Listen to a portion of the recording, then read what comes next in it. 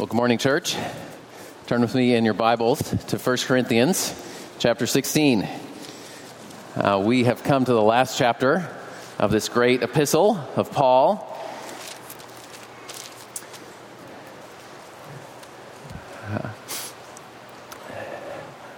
While you're turning there, I'm going to turn on a fan so I can feel a little bit of breeze like you do.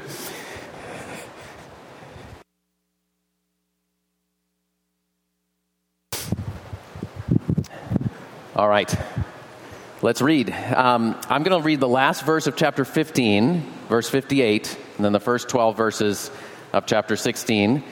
So let's read together. 15:58. Therefore, my beloved brothers, be steadfast, immovable, always abounding in the work of the Lord, knowing that in the Lord your labor is not in vain. Now concerning the collection for the saints. As I directed the churches of Galatia, so you also are to do. On the first day of every week, each of you is to put something aside and store it up as he may prosper, so that there will be no collecting when I come. And when I arrive, I will send those whom you accredit by letter to carry your gift to Jerusalem. If it seems advisable that I should go also, they will accompany me. I will visit you after passing through Macedonia, for I intend to pass through Macedonia, and perhaps I will stay with you or even spend the winter, so that you may help me on my journey wherever I go. For I do not want to see you now just in passing. I hope to spend some time with you if the Lord permits. But I will stay in Ephesus until Pentecost, for a wide door for effective work has opened to me, and there are many adversaries. When Timothy comes, see that you put him at ease among you, for he is doing the work of the Lord, as I am.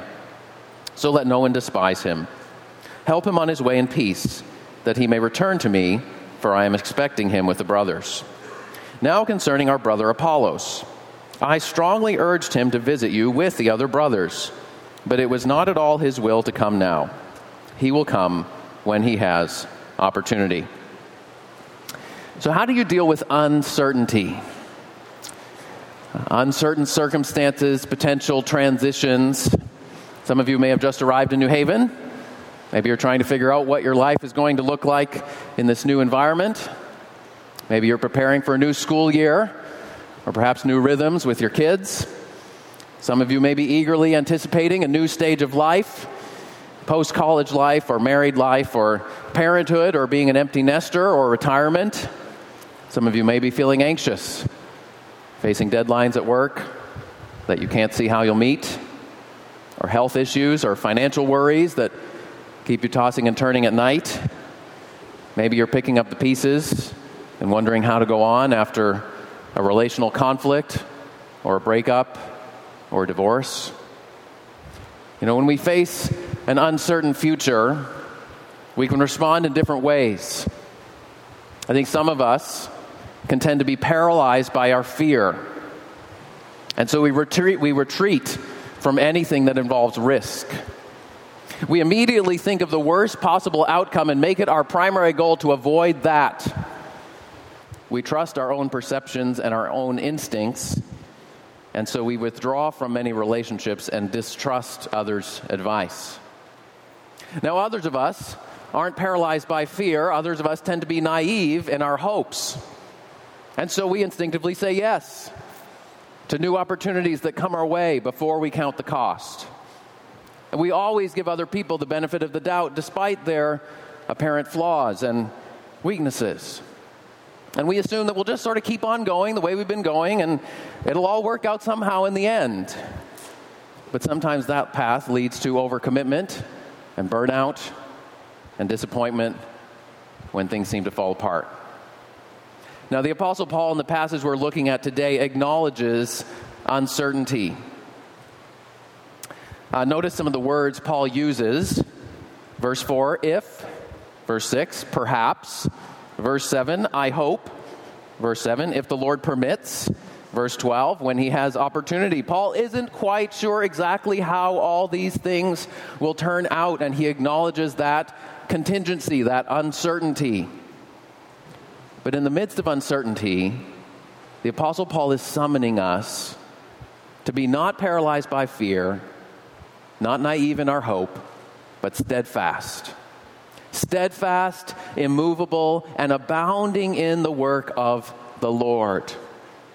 Because Paul says in this uncertain world, there is one thing of which we can be certain as Christian believers. He says, your labor in the Lord is not in vain. In light of what Jesus has done for us on the cross and in the resurrection and in the promise that he's given us that he will one day raise us with him, your labor in the Lord is not in vain. And so he says, in the midst of uncertainty, be steadfast. Now, when you first read chapter 16, it might feel like a sort of a laundry list of random details and tasks, sort of all the things that Paul wanted to say but didn't fit into the really important sections of his letter, which we've already read. But I think chapter 16 is more than that. It flows out of chapter 15 and flows out of that call to be steadfast in the work of the Lord. Chapter 15, is, if you've been here the last month, it's about the bodily resurrection of Jesus in history and how that guarantees the bodily resurrection of those who believe in Jesus in the future. And at the end, Paul says, therefore, in light of the resurrection, hope, and promise, be steadfast. And what we see in verse 16, today in the first half of the chapter and next week in the second half of the chapter, is some practical instructions and concrete examples of how we can do just that. Today I want to look at two areas that Paul mentions, that Paul focuses on: our resources in verses 1 to 4, and our relationships in verses 5 to 12, and how we can be steadfast in both of these areas in the midst of uncertainty. So first, steadfast in managing our resources, verse 1 to 4. Now in these verses, Paul talks about a collection. You might say, well, what exactly is Paul collecting for? Well, he's not collecting money for himself.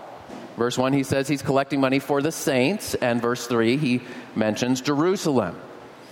We can learn more about this collection from Romans 15 or 2 Corinthians chapters 8 and 9, where Paul describes it in more detail. But here's a little bit of the background. For whatever reason, the church in Jerusalem had fallen on some hard times. We don't know exactly why. There are some hints in the book of Acts. So Acts 6, we know that there were many widows from different ethnic groups who were involved in the Jerusalem church. And the church organized a daily provision of food for these widows. That was no small project to continue probably on an ongoing basis for people who had no other resources for basic needs.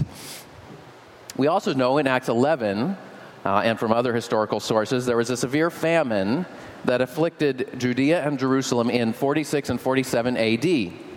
Now, Paul was probably writing about 5 years afterwards, but if you've been to a place that has been decimated by a catastrophe, if you went down to New Orleans to help out, you could go down there 5 years after Katrina, and there was still plenty of work to do. And so the Jerusalem church was probably facing sort of the long-term effects of that 2-year catastrophe. There might have been other reasons as well, but what we know is that many of the Christians in Jerusalem were in a situation that we might call chronic poverty. And so the Apostle Paul made it a priority at this point in his ministry. He spent about 2 years organizing and then later transporting, along with other people, this collection of relief funds from several other churches throughout the Roman Empire and bringing it all the way to Jerusalem. And it's fascinating that Paul spent almost 2 years in order to do this, and delayed some of his other plans to bring the gospel to unreached peoples, actually, in Spain, in order to do this. So he saw it as a priority. And then when he got to Jerusalem, he got arrested, and he got held in jail for 5 years before the court rendered a verdict. So this took up a lot of Paul's life. And Paul sort of knew it was going to be trouble when he went to Jerusalem. But anyway, so why did Paul do this? Why did Paul bother collecting all this money and spending all his time to do this? Well, this collection was a powerful expression of the Christian message. So it was a way for the churches that had been planted throughout the Roman Empire to express their gratitude to the mother church in Jerusalem, because that's where they had all come from. That's where it had all began. That's where Jesus died and rose again, and the Holy Spirit descended on the apostles at Pentecost, and they sent out the first missionaries from there. And so it was a way for them to acknowledge where they came from. It was also a sign of unity between Jewish and Gentile believers. And in those days, that was one of the deepest ethnic and cultural divisions in the world. These groups were often hostile to one another, or at the very least indifferent. Sort of, all right, we'll do our thing, you do your thing. But Paul doesn't say, all right, we'll do our thing in Corinth, and, these people in Jerusalem, maybe they got themselves into this trouble, and they're far away, and they're different from us, and they should deal with their own problems. No, Paul says, no. We're one body of Christ throughout the world, and so we need to help each other. And so Paul says, because we're one body of Christ, it's entirely appropriate to share our resources across ethnic and national and geographical boundaries. So that was what Paul was doing with this collection. And now what he's telling the Corinthians here is how he wants them to participate, what it looks like for them to be steadfast in giving and in managing and using their resources for these gospel purposes.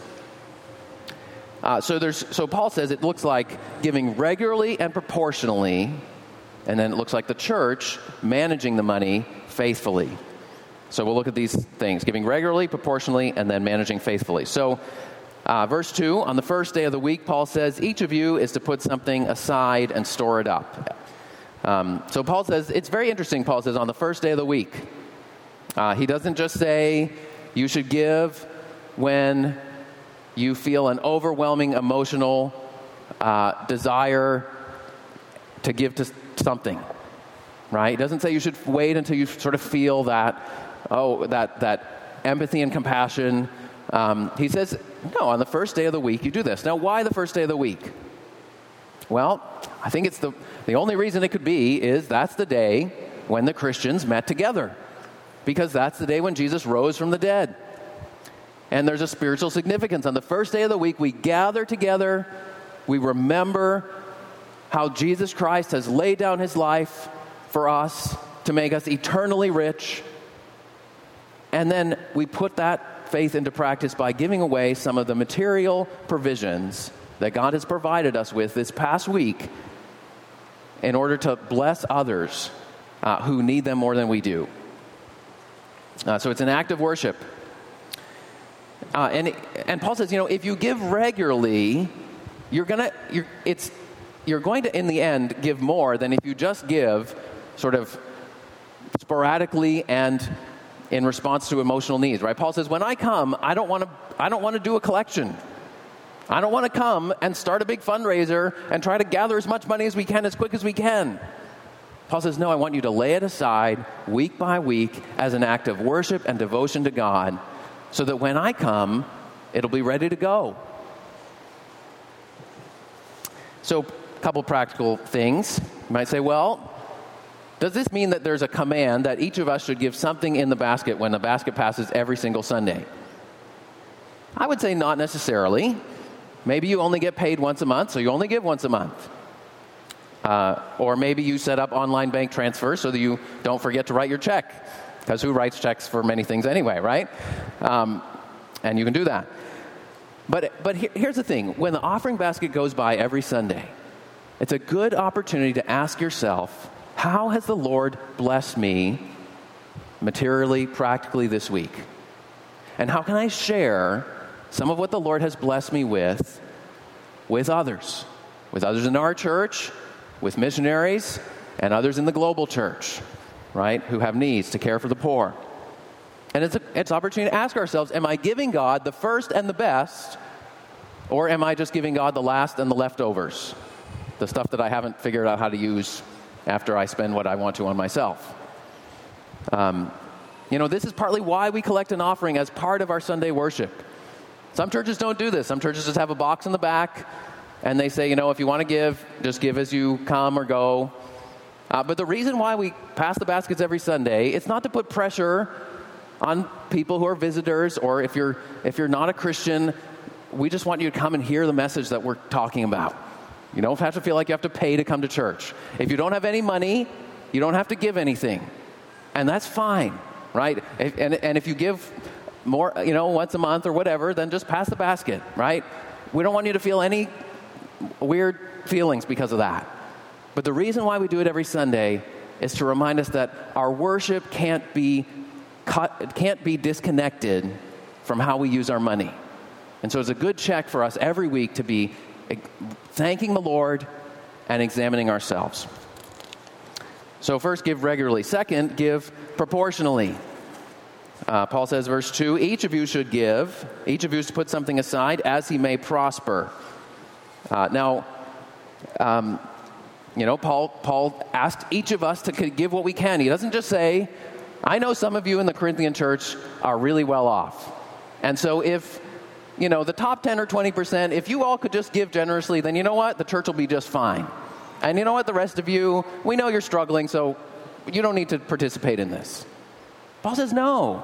Paul says every gift counts, no matter how large, no matter how small, because it's an offering to God.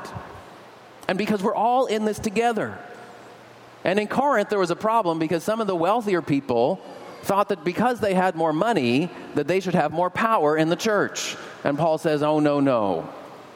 We're one body of Christ together. And we're all in this together. So Paul says, give as you may prosper. Now, again, some practical questions. Many Christians have pointed out that the Old Testament commands the Israelites to give 10% tithes to God. Other Christians have pointed out that the New Testament doesn't command tithing. And then it's more complicated because there were multiple tithes for multiple purposes in the Old Testament. So, what shall we say? Let me say a couple things. I think for most of us, 10% is a good place to start. I mean, should we really intentionally choose to give less under the new covenant of grace in Christ than the Old Testament Israelites were commanded to give under the Old Covenant, under Moses? I mean, besides, most of us do a better job giving when we have a concrete goal to start with, like 10% of what you earn, rather than just relying on our own subjective impressions. Now, on the other hand, second thing to say is 10% should not be an upper limit.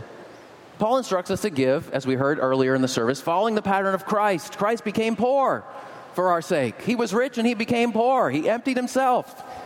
Christ didn't just tithe and stop there. So to give as Christ has given to us means to give until it hurts us, until it constrains what we spend on ourselves. And that will often look like more than 10%.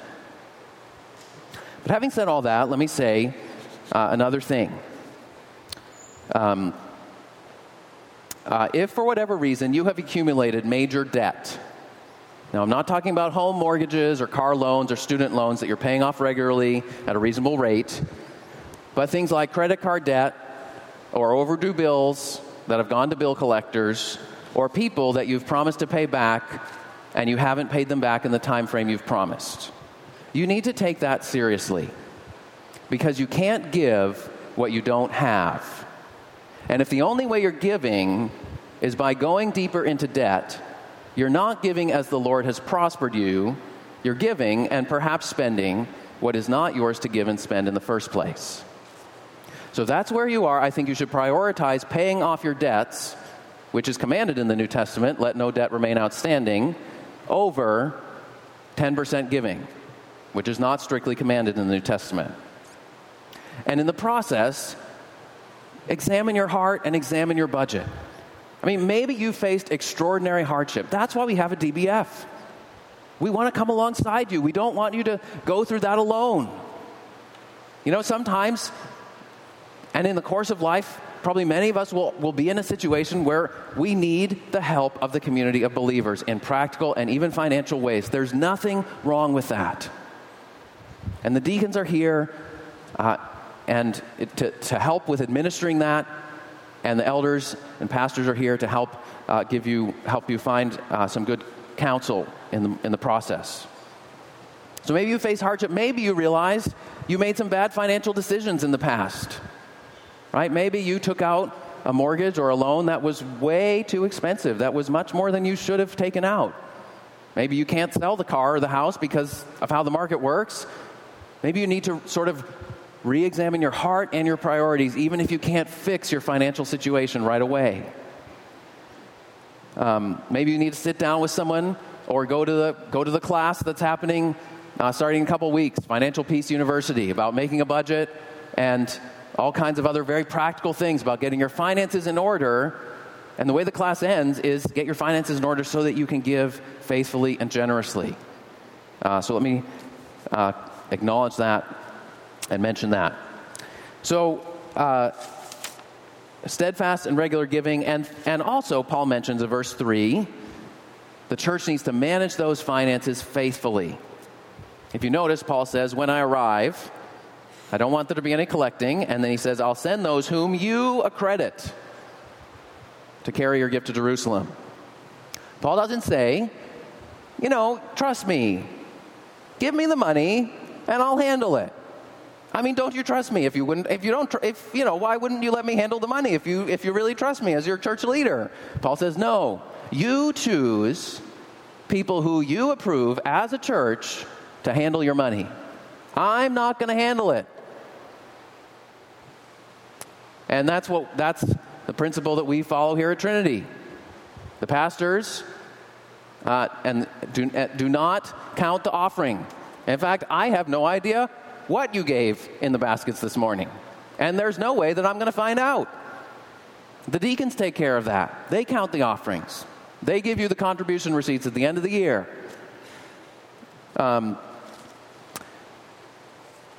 It's a way that we can, because we want you to be confident that when you give to this church, that your money is going to be handled well and accounted for properly. And Paul's concerned about that, and we're concerned about that. And it's an appropriate question to ask if you're going to give money to somebody or some organization to know that it will be handled in a trustworthy manner. Paul cared about it, and we should care about it too. So that's how Paul calls us to be steadfast in managing our resources, steadfast in giving regularly and proportionally, and steadfast in giving in managing finances in a trustworthy manner, because the way we give is a sign of the gospel to the world. All right, the second section of our passage is Paul calls us to be steadfast in prioritizing our relationships. Verse 5 to 9, Paul lays out his travel plans, mentions 3 places, and in verse 10 to 12 he mentions 2 people. So we're going to look at the places, and then we'll look at the people and what we can learn from these about Paul's relational priorities. Verse 5, Paul says, I will pass through Macedonia. Now, Macedonia was the region that included the cities of Philippi, Berea, and Thessalonica. Paul had established churches in those cities on his second missionary journey. And so we see that Paul's committed to the churches he has established. He's committed to encouraging growing Christians. Now, as far as we know, these churches didn't have any big problems, but Paul is committed to encouraging them by visiting them and by equipping them and mobilizing them to participate in this collection for the saints, which they did very generously. Verse 6 and 7, Paul says, I want to spend time with you in Corinth. He says, perhaps I'll stay with you or even spend the winter. I don't want to see you just in passing. I really want to spend time with you. And the reason Paul gives in verse 6 is he says, so you can help me on my journey. In other words, that was a word used for sort of sending out missionaries from a church, supporting them financially and logistically on the next leg of their journey. When Paul had been in Corinth, he actually had refused to receive money from the people in Corinth, because the situation was basically like if Paul received money from certain people, then people would have thought, oh, well, Paul is now indebted to that person, and so he is going to conduct his ministry in Corinth in a way that favors that person. And Paul says, I want to be very clear, I'm not participating in favoritism. That was a real danger in Corinth, and Paul didn't accept any money from the people while he was there because he wanted to guard against that danger. But Paul's sort of saying, okay, I know you want to, here's how you can help me. you can help me get along to the next place. If you want to support me, help me in my mission to another city. And that way I don't have to deal with favoritism problems, because nobody in the next city is going to know where the money came from, and you're not going to follow me, and it's not going to be in your home city, right? So that's partly what he's doing there. But I think Paul also wanted to spend extended time in Corinth because this church had issues, right? As we've read through 1 Corinthians, they have a lot of problems. And Paul knows that if a church has a lot of problems, you're not going to come in real quick and fix everything in 2 weeks. And so Paul says, I want to spend time with you. Now, he's tactful. He doesn't say that. He doesn't say, I want to spend time with you because you're so messed up. But I think, he's already said, when I come, I'm going to give you more instructions. Paul wants to come and spend time with them so he can instruct them and help Christians who are confused and troubled. But the third place he mentions, verse 8 to 9, he says, I'll stay in Ephesus until Pentecost, for a wide door for effective work is open for me, and there are many adversaries. Richard Hayes wrote, the place of greatest risk may also be the place of greatest opportunity in proclaiming the gospel. So what do we take from this section about these 3 places? I think we see 3 priorities that should inform our relationships. Number 1, we see that we should encourage growing Christians, what Paul did for those in Macedonia. One of the things that the elders at Trinity would love to see more and more is mutual encouragement among believers. After I graduated from college, I lived with 3 other guys in a 2-bedroom apartment. And for the first year, we met every Sunday night at 10 p.m. to pray together.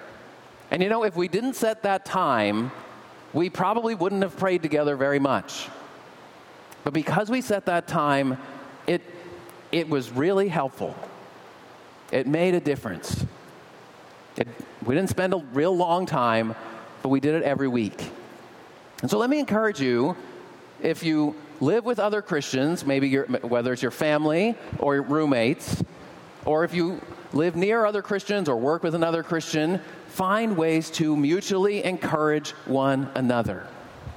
Right? We want it to be a very common thing that people say, yeah, I call my prayer partner every Thursday morning at 7 a.m. and we pray on the phone for 20 minutes.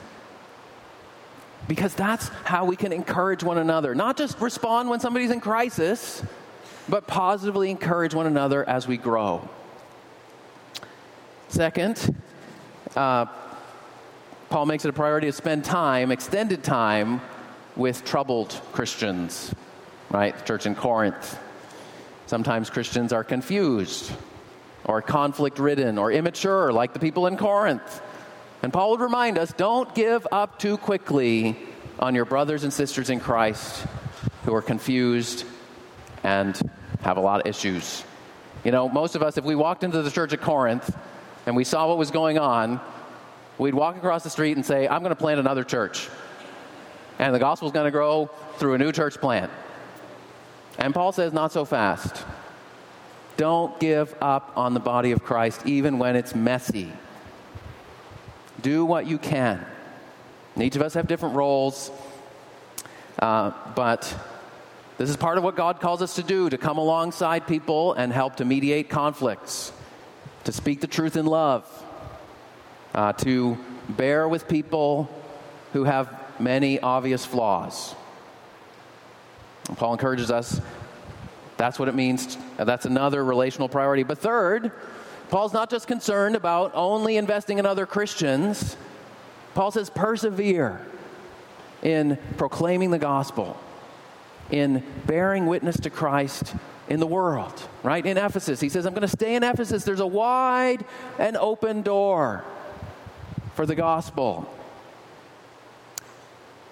He was concerned about loving and investing in people who hadn't yet become Christians as well.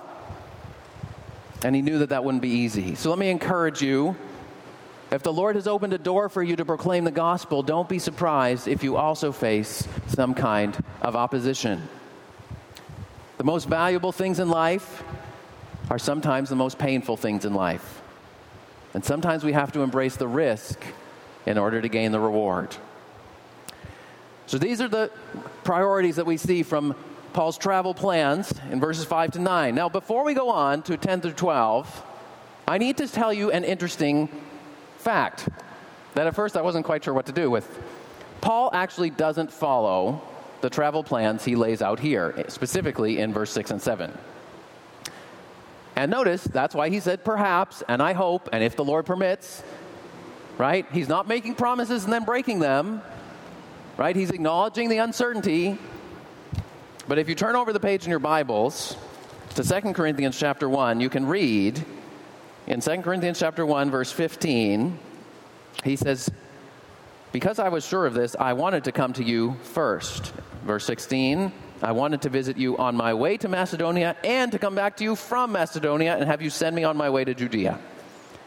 So what Paul did is for some reason, he changed his plans. Instead of going first to pass through Macedonia and then for a long visit in Corinth, he went first for a short visit to Corinth and then to Macedonia with the hope that he would then come back to Corinth for a second, probably longer visit. Unfortunately, that all backfired. 2 Corinthians tells you some of that story. Paul describes the first short visit as a painful visit, which resulted in him leaving for Macedonia and then calling off his second visit. And it took 2 more letters from Paul and 2 visits from Titus, who seems to be one of those guys who was willing to step in the middle of a messy situation and promote reconciliation and holiness as Paul's representative in visiting Corinth. Now, what do we make of all that? Well, I think here's what we can take away. Paul was steadfast in his priorities, wanting to encourage growing Christians, wanting to help struggling Christians, wanting to persevere in sharing the gospel despite opposition. Paul was steadfast in those priorities, but he was willing to change his plans. Paul realized that things don't always go the way you think they're going to go, and sometimes you have to flex, and sometimes you have to change course in the middle of things and make the most of a situation that isn't ideal. Paul wasn't paralyzed by fear into doing nothing. And he wasn't naive in his hope and thinking that everything would always go smoothly. But Paul did all this. He encouraged and helped and evangelized, not on his own, but as part of a network. Verse 10 to 12, we see 2 of Paul's trusted friends and co-workers, Timothy and Apollos. Timothy was one of Paul's most trusted co-workers. Paul was willing to send Timothy to Corinth ahead of him. Basically, he's saying, I can't be there, but I trust Timothy to be there in my place. And Timothy was going to be in a hard situation, right? Because there's some people in Corinth who don't like Paul, and Timothy's very closely allied with Paul. And so Paul tries to clear the way for Timothy and says, receive him and send him on his way back to me in peace. Paul wants to publicly support Timothy even as he had called him to a difficult task. And then verse 12, we see Apollos. And this verse is even more interesting. You don't think it's very interesting when you first read it. But look at the other places where Apollos appears in 1 Corinthians. The first place where Apollos appears is chapter 1, verse 12. And we see that some people were saying, I follow Paul, and others were saying, I follow Apollos. And others were saying, I follow Cephas, and others were saying, I follow Christ. But the 2 major groups were, I'm of Paul, and I'm of Apollos. And you see that again in chapter 3, verse 4. Here's what had happened. Paul planted the church in Corinth. He stayed there and preached for a while. He left and went to Ephesus. In Ephesus, Apollos was there. And it says Apollos was an eloquent man, competent in the scriptures, and fervent in the Holy Spirit. And Ephesus wanted to go to Corinth. And so the church in Ephesus blessed him and sent him off, and he went to Corinth, and it says, he greatly helped those who through grace had believed. And he powerfully demonstrated from the scriptures that Jesus was the Messiah. But after Apollos left Corinth, some people start saying, that Paul guy, You know, he started things, but we don't really like him. He's not such a good preacher. We don't want him to come back. We want Apollos. Apollos, Apollos, Apollos. Down with Paul. That's what was going on. So it's very remarkable that Paul says in verse 12, and probably when the Corinthians wrote to Paul, they asked for Apollos to come. That's why Paul uses the phrase now concerning, right? Responding to something in their letter. Now, it's very surprising that Paul says in verse 12, I strongly urged Apollos to visit you with the other brothers. Because what it means is that Paul didn't let the Corinthians' envy and rivalry and factions get in the middle of his friendship and partnership with Apollos. Some in the Corinthians were exalting Apollos and putting down Paul. And Paul says, no, Apollos and I are teammates. We're God's fellow workers. And so he encouraged Apollos to go as part of a larger team because Paul says, Apollos, I trust you. Yeah, some people are saying all these crazy things about you being great, me being no good, but I trust you. We're on the same team. So you go with this team, and as part of the team, you can show that we're all on the same page. And then Apollos says, no, I'm not going to go. It says it was not as all his will to go. Apollos probably says, no, that's too dangerous. I don't want to pander to these people who are exalting me and putting you down. Because we're teammates. You see, Paul has Apollos' back, and Apollos got Paul's back. This is pretty remarkable. Right? Because sometimes Christian friendships and ministry partnerships especially can sometimes be challenging. And they can be sticky. Sometimes Pastor Nick and Matt and I joke about this. Because each of us has had people come to us and say something like, you're my favorite preacher. I mean, the other two guys are okay, but I really like your sermons the best. And we joke about it because, you know, it's normal for people to have their preferences. But we're a team here. So you're going to hear all of us. And the most important thing is that we're all preaching the same gospel. And we're helping each other grow into who God has called us to be in Christ. So part of what it means to be steadfast in our relationships is stick up for each other. Stick up for the Timothys, the young but loyal people who have hard tasks ahead of them. Stand with Apollos when other people compare you and consider him to be superior. Side with Paul when people are exalting you and demoting him. Because if we're all servants of Christ, we're all on the same team. We're all part of the same one body of Christ. And when one part rejoices, every part can rejoice. And when one part suffers, we can all suffer together. This is what Paul calls us to. In light of the resurrection hope that we have in Jesus Christ, be steadfast. Steadfast in managing our resources and being generous for the sake of expressing the unity of the gospel. And be steadfast in prioritizing our relationships, in encouraging one another, in helping one another, in evangelizing and loving our neighbors, and doing this all as a team. Let's pray.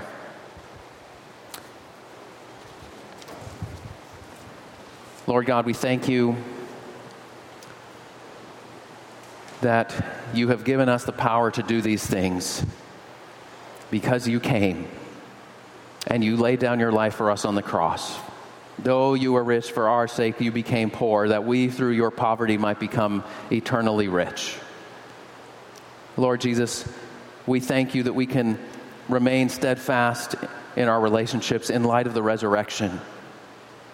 In light of the day when you will return.